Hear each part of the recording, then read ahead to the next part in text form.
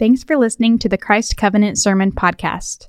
For more information, visit christcovenant.com. In the beginning, God created the heavens and earth. The earth was without form and void, and darkness was over the face of the deep. And the Spirit of God was hovering over the face of the waters. And God said, "Let there be light," and there was light. And God saw that the light was good, and God separated the light from darkness. God called the light day, and the darkness he called night. And there was evening, and there was morning, the first day.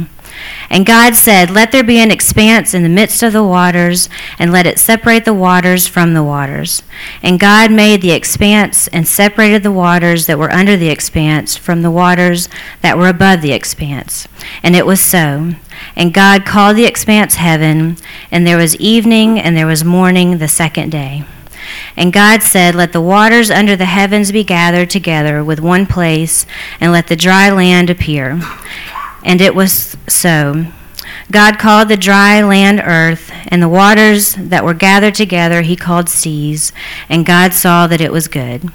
And God said, "Let the earth sprout vegetation, plants yielding seed, and fruit trees bearing fruit, in which is their seed, each according to its kind, on the earth." And it was so. The earth brought forth vegetation, plants yielding seed according to their own kinds, and trees bearing fruit, in which is their seed, each according to its kind. And God saw that it was good, and there was evening, and there was morning, the third day. And God said, "Let there be lights in the expanse of the heavens to separate the day from the night, and let them be for signs and for seasons and for days and years. And let them be lights in the expanse of the heavens to give light upon the earth." And it was so. And God made the two great lights, the greater light to rule the day, and the lesser light to rule the night, and the stars.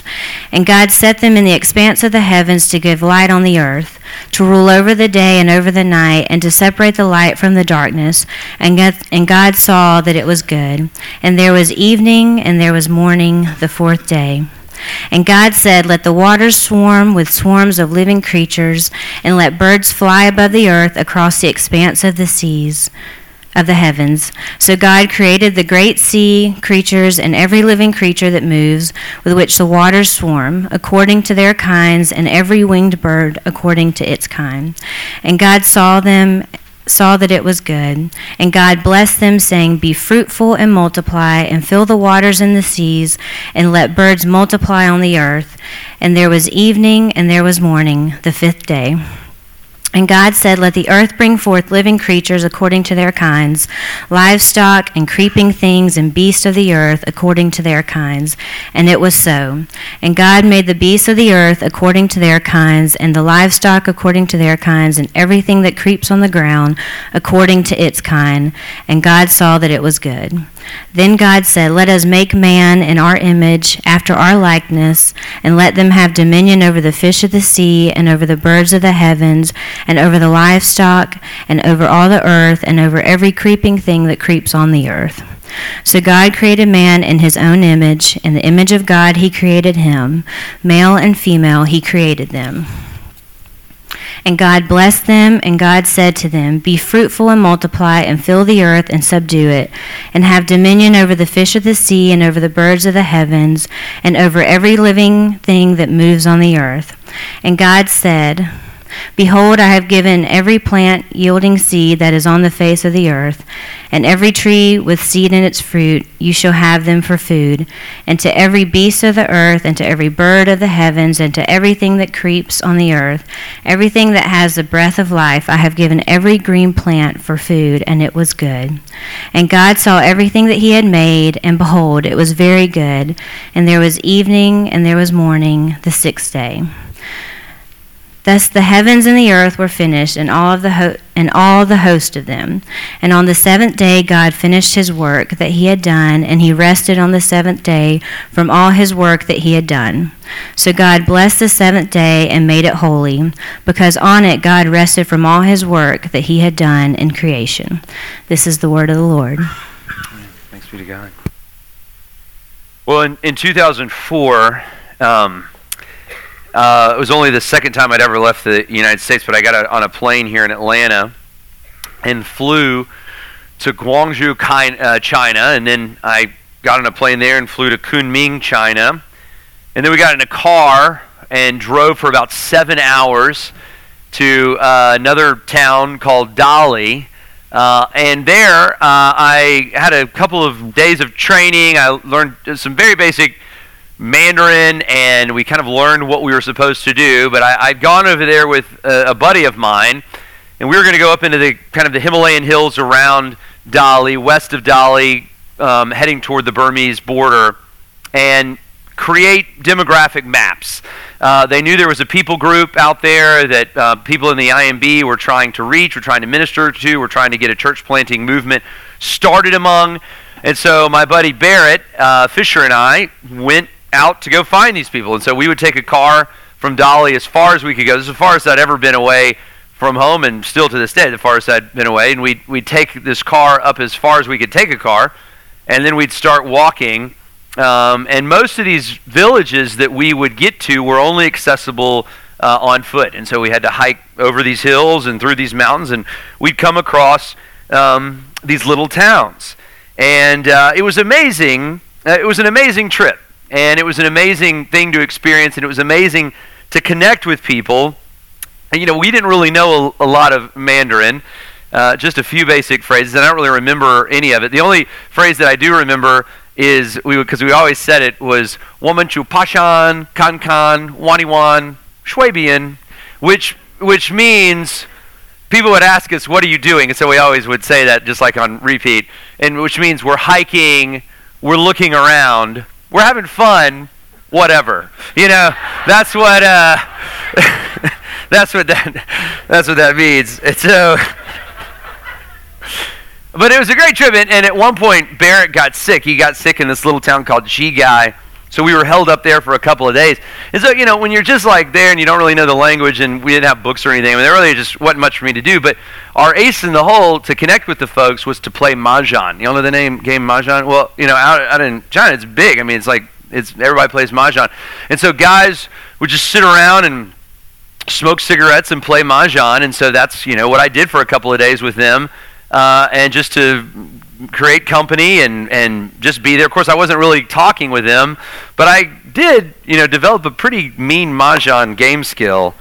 But I think about these guys living in these remote places so far from here, such a different life than obviously, I have and that I had grown up with before that. And as I think about them, I certainly remember some of them. I hope that some of them remember me. I'd like to think that they say, remember that guy that played Mahjong with us for a couple of days? He was pretty good in Mahjong. But ultimately what I wanted for them and why we were there, we were just giving demographic information to the International Mission Board, but ultimately what I wanted for them was that they would come to believe this passage that you just heard. And they would believe that this passage, written by a Hebrew prophet thousands of years before them, in a place very far away from them, they would believe that this passage actually answers some of the deepest questions of their soul. That actually answered some of the questions that their heart had been asking since the beginning of their lives. This ancient text would actually explain to them their very being. And so, for the same reason that it's important to them, and that I desperately wanted them to receive these words as words from God, I want us to receive them. These words are important to us here today. And so this year, we're going to be spending 12 weeks in the book of Genesis. We're not going to do it all at one time, but over the course of the year, 12 weeks, we're going to look at this ancient text. And of course, we believe that it's more than just an ancient text written down by an ancient prophet. We believe that these words come to us as the inspired word of God. And therefore, what Nicole just read comes to us today with the same kind of authority as if Jesus himself were speaking these words to us. Now, this passage in particular, Genesis 1 through 2, 3, is one of, if not the, most thought about, talked about, written about passages in all of the Bible. It's one of the most consequential passages written in really all of literature. If you think about, even this week, it became so apparent to me as I was doing study for this. There is so much thought. There is so much that has been said about this particular passage. And again, not just biblically. You relate this passage to all of literature ever written in any language. This is one of the most significant, consequential passages that's ever been written down. Now, a lot of recent talk about this passage, excuse me, is focused on the how of creation. How did this happen? How did this amazing thing that God created the world, how did it happen? Did it happen, and did it happen over a short period of time? Did it happen relatively recently, meaning just a few thousand years ago, or did it happen millions of years ago? Did it happen over 6 literal days? Was there an evolutionary process? Was there a long gap between the first 2 verses of the Bible, and so on and so forth? And of course, I'm not saying that those things are not important. They are important. They're good things to talk about. But I don't think that we've looked at this passage rightly. It's primarily not about how these things happened in a technical sense. This is not, if you look at this passage rightly, a journal entry into a technical science, journal. It's not written as such. It's a creative and beautiful narrative account. Some have even called it a song of creation. Now, it's not written in typical Hebrew prose, but there are all these song-like qualities to it. There's repetition throughout it. There was evening and there was morning, the first day. There was evening and there was morning, the second day. Even as Nicole was reading it, there's a rhythm about this passage that's beautiful and good. The phrase at the end of each day, and God looked at everything that he had made, and it was good. It was good. It was good. Even how the passage begins is interesting. If we're able to read it in the Hebrew, it begins with rhymes. For example, the passage, "The earth was formless and void," in Hebrew is a rhyme. The passage, "Darkness was over the face of the deep," is a rhyme. "The Spirit was hovering over the waters," is a rhyme. So before we get to the how of creation, and I think that is important for us to think about, I want us to think today about what the prophet was trying to say. He's trying to say a lot here, and there's so much packed into this passage. But for the time that we have, I just want to look at 5 things that I believe the prophet Moses is trying to instruct us, by the power of God, trying to instruct us with 5 lessons from Genesis chapter 1. The first that we must hold on to, it's so important to take away from this passage, is the lesson of authority. In the beginning, God created the heavens and the earth. I said this in the Understanding Everything series, but this passage, Douglas Wilson said, who's a pastor, is the most offensive verse in all the Bible. Now, you didn't think so, right? I mean, we are more ashamed of other verses. Verses that talk about killing or human sexuality or the wrath of God or whatever it may be. But Wilson says, and I think he rightly says, this passage is the most offensive. Because this passage establishes who's in control. This passage establishes authority. The world is not about you. You don't get to decide what is good or bad. You don't get to decide what is right or wrong. You and I are simply a part of creation. God is creator. He was in the beginning, and he created. And if you've ever looked, it's interesting too, if you've ever really looked critically at some of the non-theistic or atheistic kind of versions of creation, so much of it is contradictory science. So much of the presuppositions are based on so much of the science is based on presuppositions that has later been declared, well, that's not actually what we meant. It's been rejected. And I think so many of these efforts to remove God in the account of ordering and creating the world are just simply that. They're efforts to remove God in the ordering and the creating of the world. Because the Bible makes this clear, that God is in control. That God is before all things.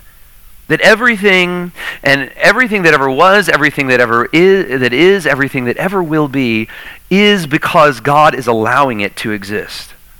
everything in all of creation is dependent on God. Only God is independent. The earth, the stars, the idea of light, the fact that there is light and darkness, the fact that there is time, all of these things flow from the creative mind of God, who is more than all things and who is before all things. In the beginning, God. He created, he formed, he spoke, and the world was made. Now, in the beginning, there was no question of authority, right? People, Adam and Eve, I like to think of this. Adam and Eve knew who was in authority from the very beginning. The Bible, even when talking about the creation of man, and I even like the imagery of it, it says that God breathed life into Adam. And I like to think of that. The first thing that Adam beheld, the first notion that Adam had as he opened his eyes in life was God. All of the questions of who am I, where did I come from, what's life all about, it was all answered. As soon as he opened his eyes, there was no confusion. He could see God. He could behold God. The man and the woman could behold God clearly without any lenses, without any confusion. And they could see by beholding him that he was true and that he was right and that he was real and that he was in control. But for us today, it's harder. For those guys that I was playing Mahjong with back in 2004 in China, it's harder. There's a lot of different accounts that we have to wade through now. There's a lot of different questions that people ask. We can be so blind to truth because of our sin now. And I think it's interesting that it's been said that people aren't even looking up anymore. Colin Hansen, who was here in October, gave this very interesting descriptor of where we search for knowledge. He said before the Enlightenment, when people sought to find out the great answers to the questions of the world, they looked up, right? They looked up. Where have I come from? What is going on? What does my future hold? People looked up. People looked up to find truth, to find authority, to find the answers. But of course, with the Enlightenment, with the kind of humanistic movement, we began to be more confident, not in what was up, but in what was in front of us. We began to look around, right? Maybe he has an answer. Maybe she has an answer. Maybe he knows something that I don't know. We started to look around. We started to look to the human intellect, to the human's ability to discover things for the answer. But then, Colin said that now we're in the information age. Now we're in the age of technology. What are people doing now? They're looking down. Our whole posture has changed. From looking up to looking around to looking down. And when people are looking down, there's no harmony, there's no authority, there's no unity, there's no union. We have no notion of who is in control. Which is why we need this. It's why we need this passage. It's why we need to be confident. From people in Atlanta to people in remote China to people in Pakistan or Brussels, we need Genesis 1, this lesson of authority that says God created all things. We are only a part of the story that he is telling. For Adam, life was not so confusing. All he had to do was open his eyes, and he could behold the glory of God. As I've said this before, y'all have heard me say this, but it's one of my favorite things to think about. Before Adam sinned, the Bible says he didn't even know he was naked. How unself-aware do you have to be to not even be aware of your own nakedness? But Adam wasn't aware of his own self-nakedness. Everything to him was God. It wasn't about Adam. It wasn't about who he was.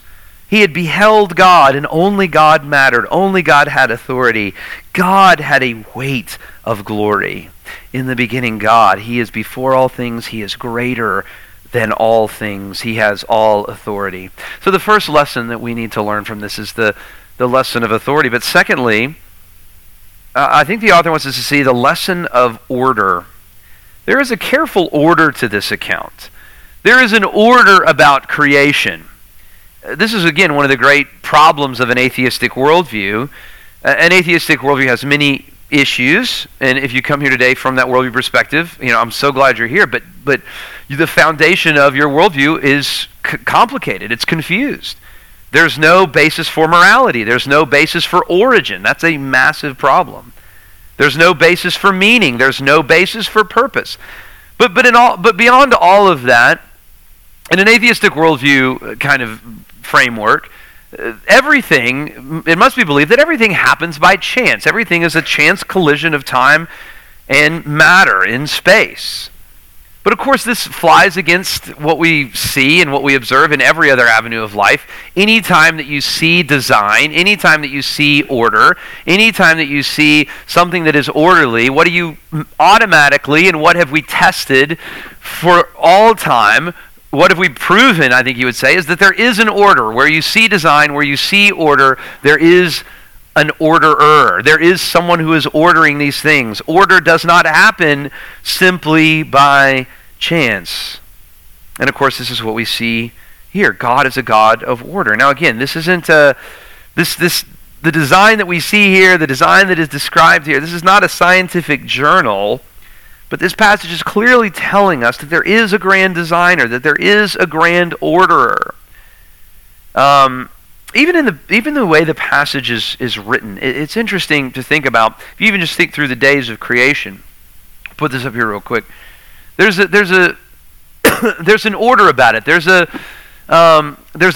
creating and a filling about it. If you notice here in day 1, it said that God separated the lights from the darkness, and in day 4, what happens? There's an ordering that takes place. God is showing that He's ordering these things that He has set in place. God placed the sun and the moon and the stars in heaven. Day 2, what do we see? The sky and the waters were separated. Day 5, God is filling the sky, and He's filling the water with the fish and with the birds. In day 3, the dry land and the seas were separated.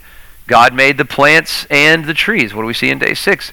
God made the land animals and the man and the woman. He is filling the land. He is filling the land that He has created and that He has provided for. There is an order about everything that God has made. Concluding, of course, with the highest part of God's creation and highest part of His order, which, of course, is man.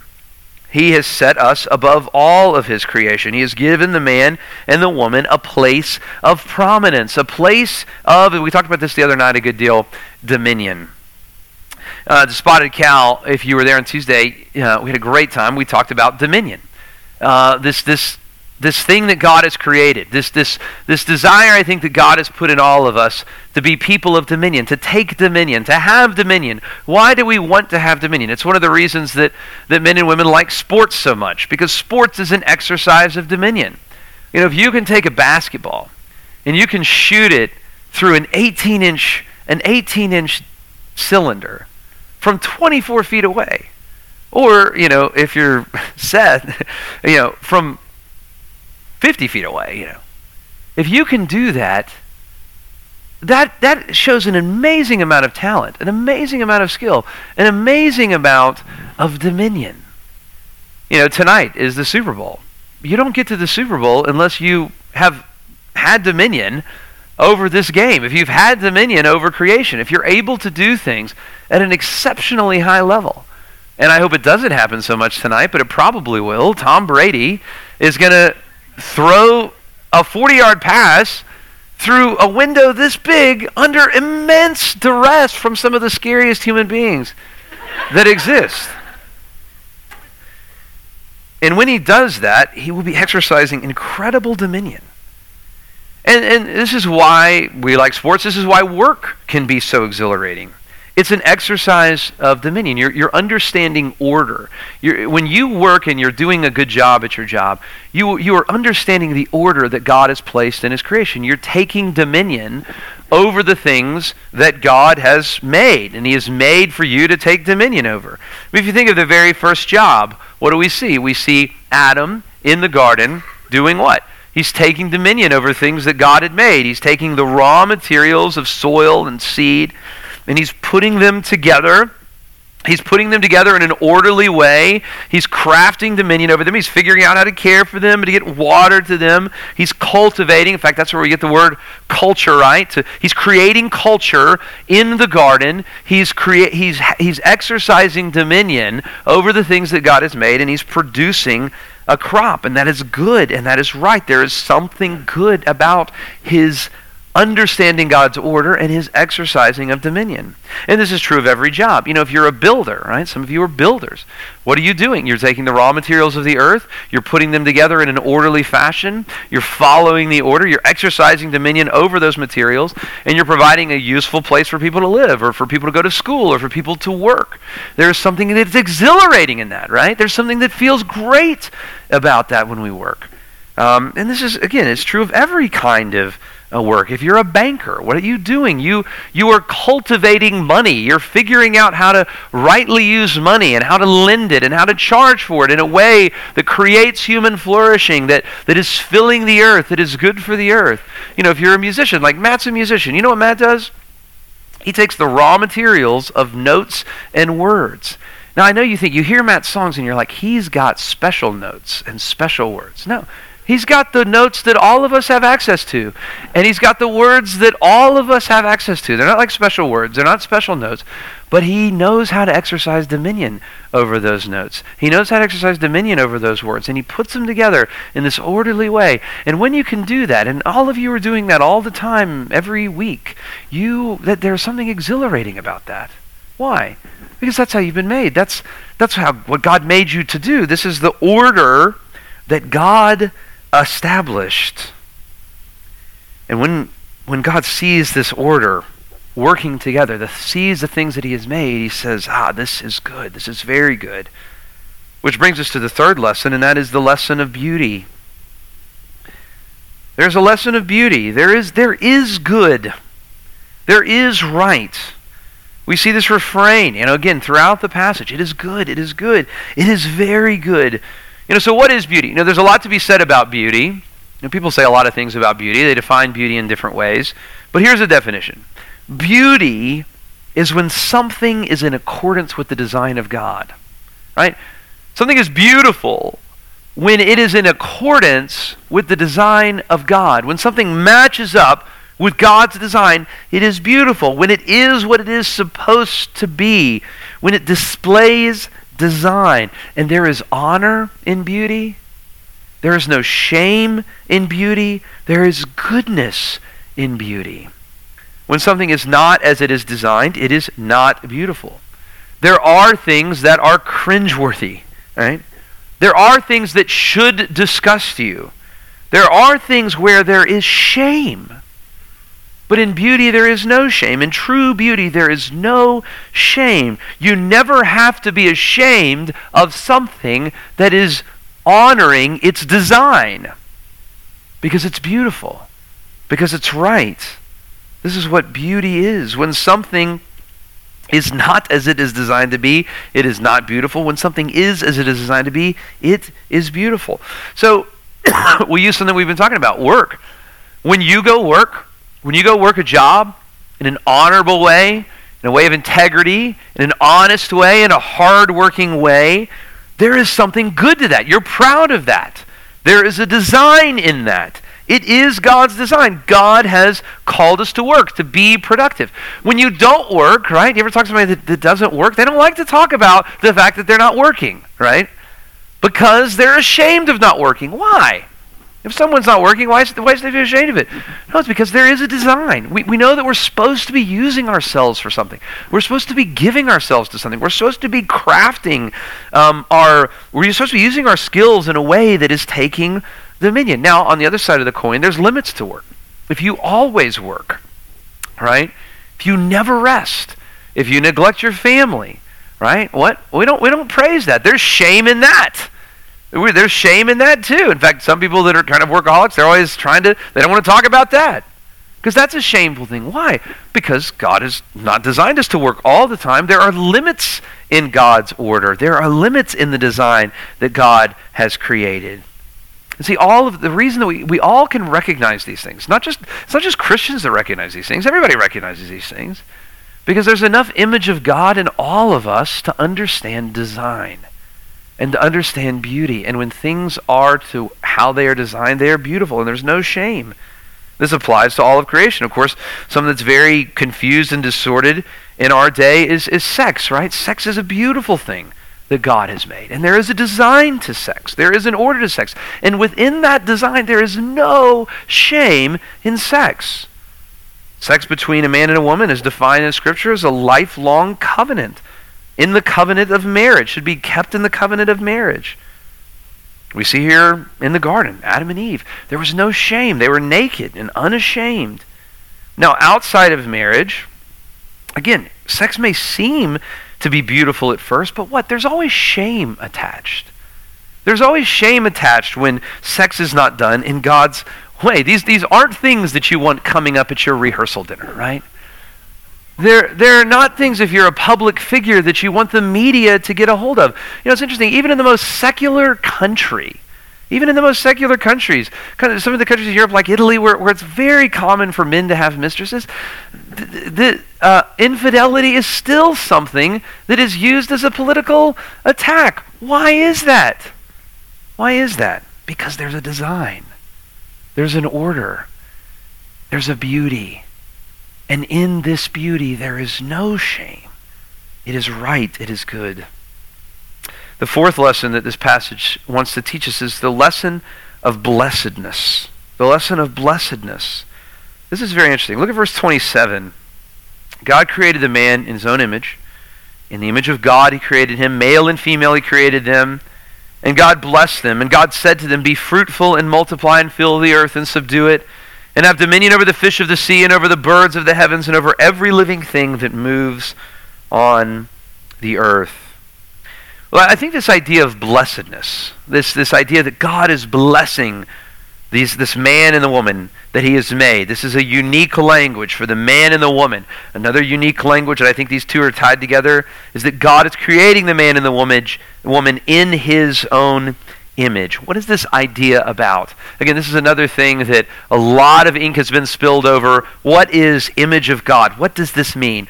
And I think that it has two things that we need to think about. The first is the idea of reflection, and the second is the idea of rule. Image of God, or the blessedness of the man and the woman, has everything to do with reflection and rule. The way that you and I are made as human beings, ontologically, physically, emotionally, spiritually, in every way, the way that we have been made, God has made us with a special capacity to reflect his glory. Everything in creation brings glory to God. Everything in creation reflects the image of God and the glory of God. But human beings, men and women in particular, have a special capacity to clearly reflect the image and the glory of who God is. This is something that is sacred. This is something that is powerful, that God has given to you. Most of who he is will be known in these little image bearers that run around, which is us. I'll come back to that, but I want to talk about the next part too. It's also understood in rule. It's understood in reflection and rule.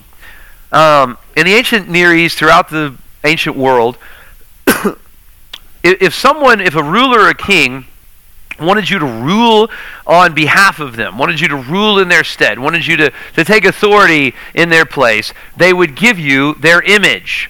They would give you, and in fact, even in the ancient world, it was called the image of God. It was a divine image. They would give you, we see this in Genesis 41, when Pharaoh gives Joseph his signet, his image. If you have this image, you will speak, and it's as if I am speaking. You will take action, and it's as if I am taking action. Right? The image of God, when a ruler would lay his image upon any of his servants, that was a signifier that you were going to rule, that you were going to have authority in my place. And this is exactly what we see happening here in Genesis 1. We are image bearers who are called to take dominion, who are called to rule over the things that God has made in his place, in his stead, if you will, as he would do it. That's what we've been called to do, to live our lives and to image him as if he were living a life and as if he were imaging himself. You know, when Jim Hamilton talks about this a lot in his book, when he was here, he talked about it, how God made the whole world to be his temple, right? What is a temple? A temple is the place where the glory of God is displayed and known.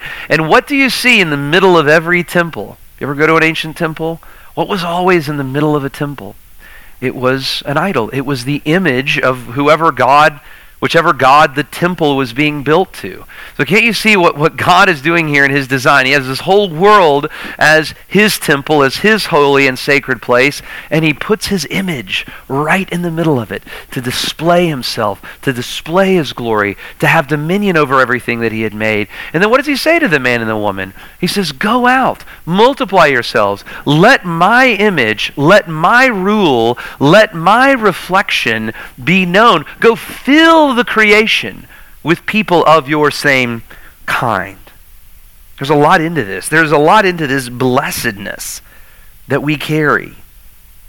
And because of this, we believe that human life is a sacred thing. Because of this, we believe that human life is blessed in a unique way, that it is given to us by God. There is a glory about human life. Now, obviously, this has been something that's been talked about over the past few weeks. Recently was the 40th or 50th rather, 40th anniversary of Roe v. Wade.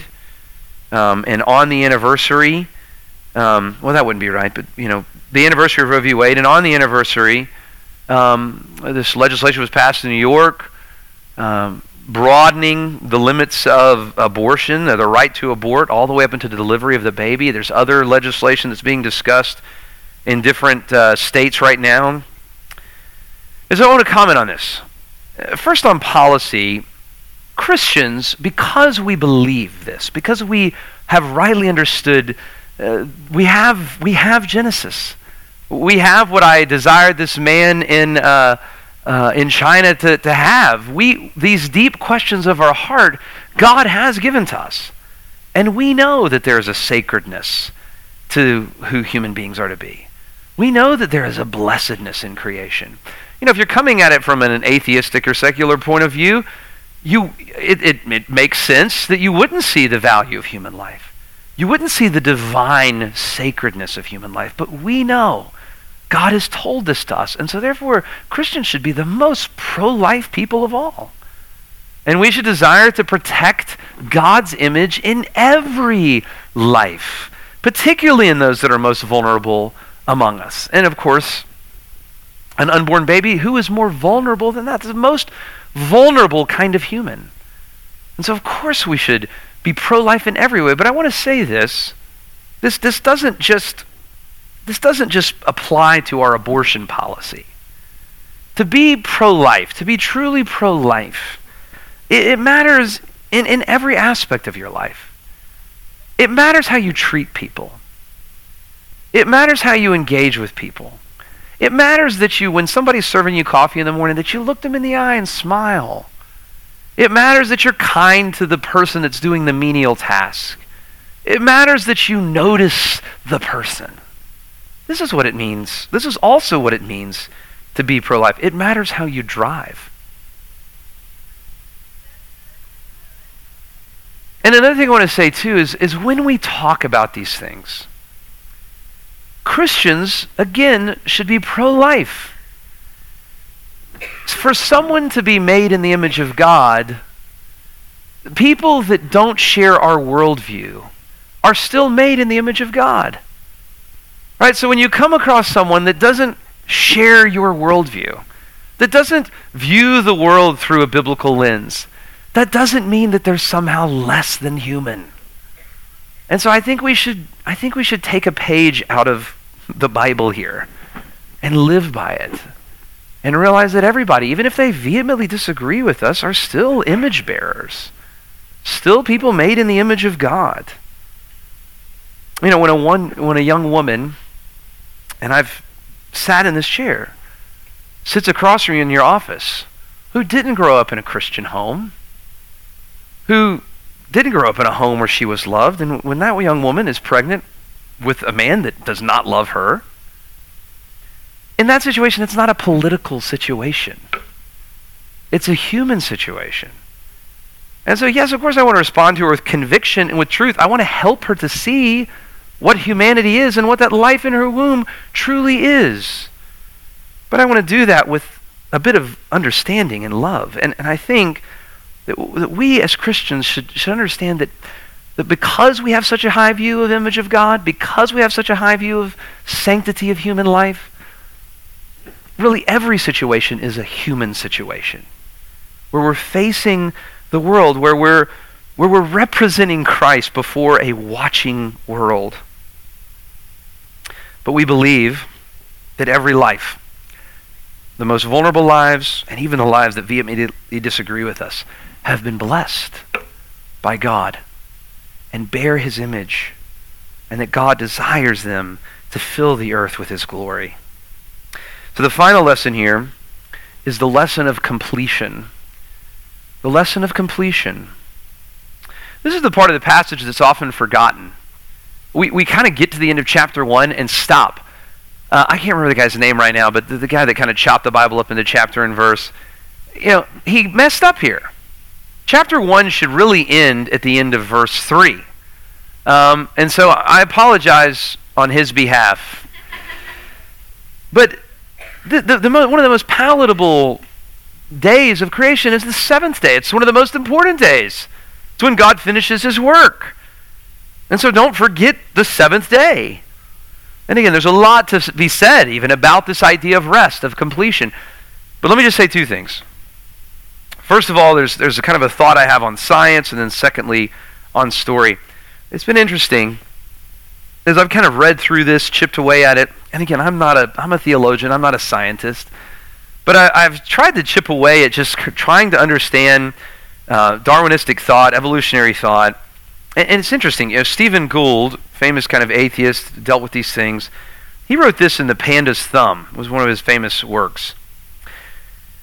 He says, this is fascinating. He says, Darwin's argument still persists as the favorite escape of most paleontologists from the embarrassment of a record that seems to show so little of evolution directly. In exposing its cultural and methodological roots, I wish in no way to impugn the potential validity of gradualism. So he's saying like the idea of gradualism, the idea of one species kind of morphing into the next, he's saying that's potentially a good idea. For all general views have similar roots. But then he says, this is Gould, this is a defender of atheistic kind of worldview. He says, I only wish to point out that it was never seen in the rocks. Paleontologists have paid an exorbitant price for Darwin's argument. We fancy ourselves as the only true students of life's history, yet to preserve our favorite account of evolution by natural selection, we view our data as so bad that we almost never see the very process we profess to study. The history of most fossil species includes two features, particularly inconsistent with gradualism. Number one is stasis, that most species exhibit no directional change during their tenure on Earth. They appear in the fossil record looking much the same as when they disappear. Morphological change is usually limited and directionless. And then secondly, sudden appearance. In any local area, a species does not arise gradually from the steady transformation of its ancestors. It appears all at once and fully formed. Now, I'm not trying to open up a scientific discussion here. I know it's the end of the sermon. You're like, oh no, I thought we were almost done. But it is interesting. And I'm not saying that God has not set his creation in motion. Creation is moving, it's alive. But there's a certain notion in this account, and as Gould says, in the rocks, that there is a completion about what God has made. That God is resting from his creation. But secondly, I think there's a lesson about science, but there's also a lesson in the last three verses there about story. In most ancient understandings, most ancient accounts, there's a cyclical understanding of life. I think this was made famous by the Disney movie, The Lion King. The story goes round and round. It's told over and over, but Christians, biblical worldview folks, have a linear understanding of life, right? We believe that there's a beginning of life, there's a middle of life, and there's an end of life. And God, to remind us of this, gives us a Sabbath. Now the Sabbath is something, again, I'm telling you, there's so much to be said just in this one account. But what is the Sabbath? The Sabbath is a day of rest. And the Sabbath for the Christian is a day to stop and remember completion and to remember rest, Now, why is this important? Well, first of all, it's really hard. If you look through the Hebrew law, there's a lot of Sabbath laws. You know why there is? Have any of y'all ever tried to take a day off? It's really hard to do. You've got to be really intentional to gun down and to stop working, to rest, and to enjoy completion.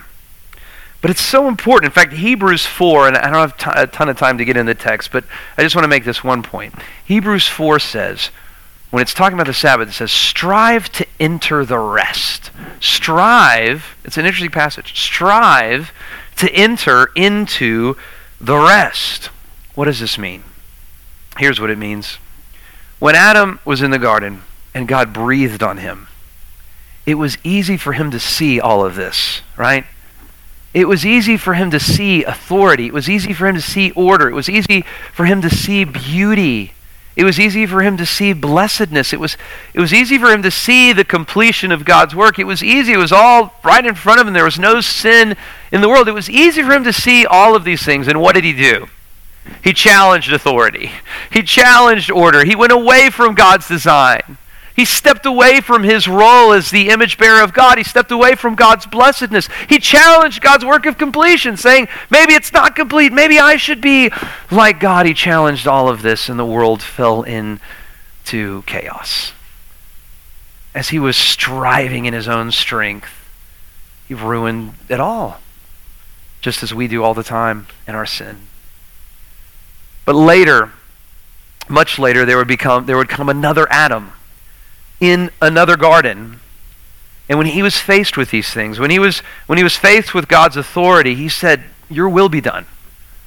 When he was faced with God's plan, when he was faced with God's desired blessedness upon us, he actually became a curse so that we, the image bearers of God, could be blessed. And Jesus, in his cross and resurrection, has completed the work. He's completed the work. And so when the author of Hebrews says, strive to enter the rest, here's what he's saying. In Christ and in Christ alone, there is completion. There is rest. There is blessedness. He realigns our hearts with God's authority. He realigns our hearts with God's beauty and God's order. There is rest in Jesus. And he is preparing for us. He's preparing for those of us who are in him perfect and full rest. The Sabbath day is just a little reminder every week that one day all will be complete and all will be well. And the work of God will be fully known and fully done, and he will be fully glorified. So strive to enter this rest. Strive to rest in Christ. Strive to rest in the work that has been completed. Strive to enter into the completed work of our Lord. You know, I know there's probably a lot of people here, and you come to this garden, the Garden of Eden, and it's a heavy garden.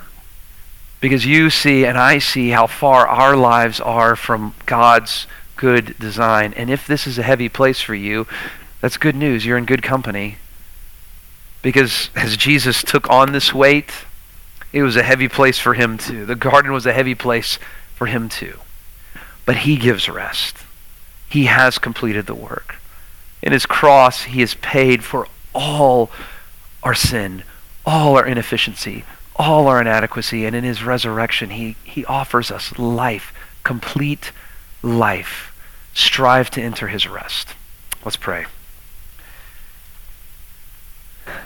Father, I thank you for these ancient words that explain to us so much, that teach us so much, that give us so many lessons, that give us more than these 5 that we've considered today. But Father, I pray that as we meditate on your word, as we meditate on your scripture, Father, I pray that you would just teach us and build us and move in our hearts, that we would be a people who find your rest, that we would enter into your rest. And so, Lord, I pray that you have been doing this work. I pray that you will continue to do this work. And I pray it for Jesus' sake and in his name. Amen. Thanks for listening to the Christ Covenant Sermon Podcast. If you have any prayer needs, questions, or comments about the sermon, we would love to hear from you.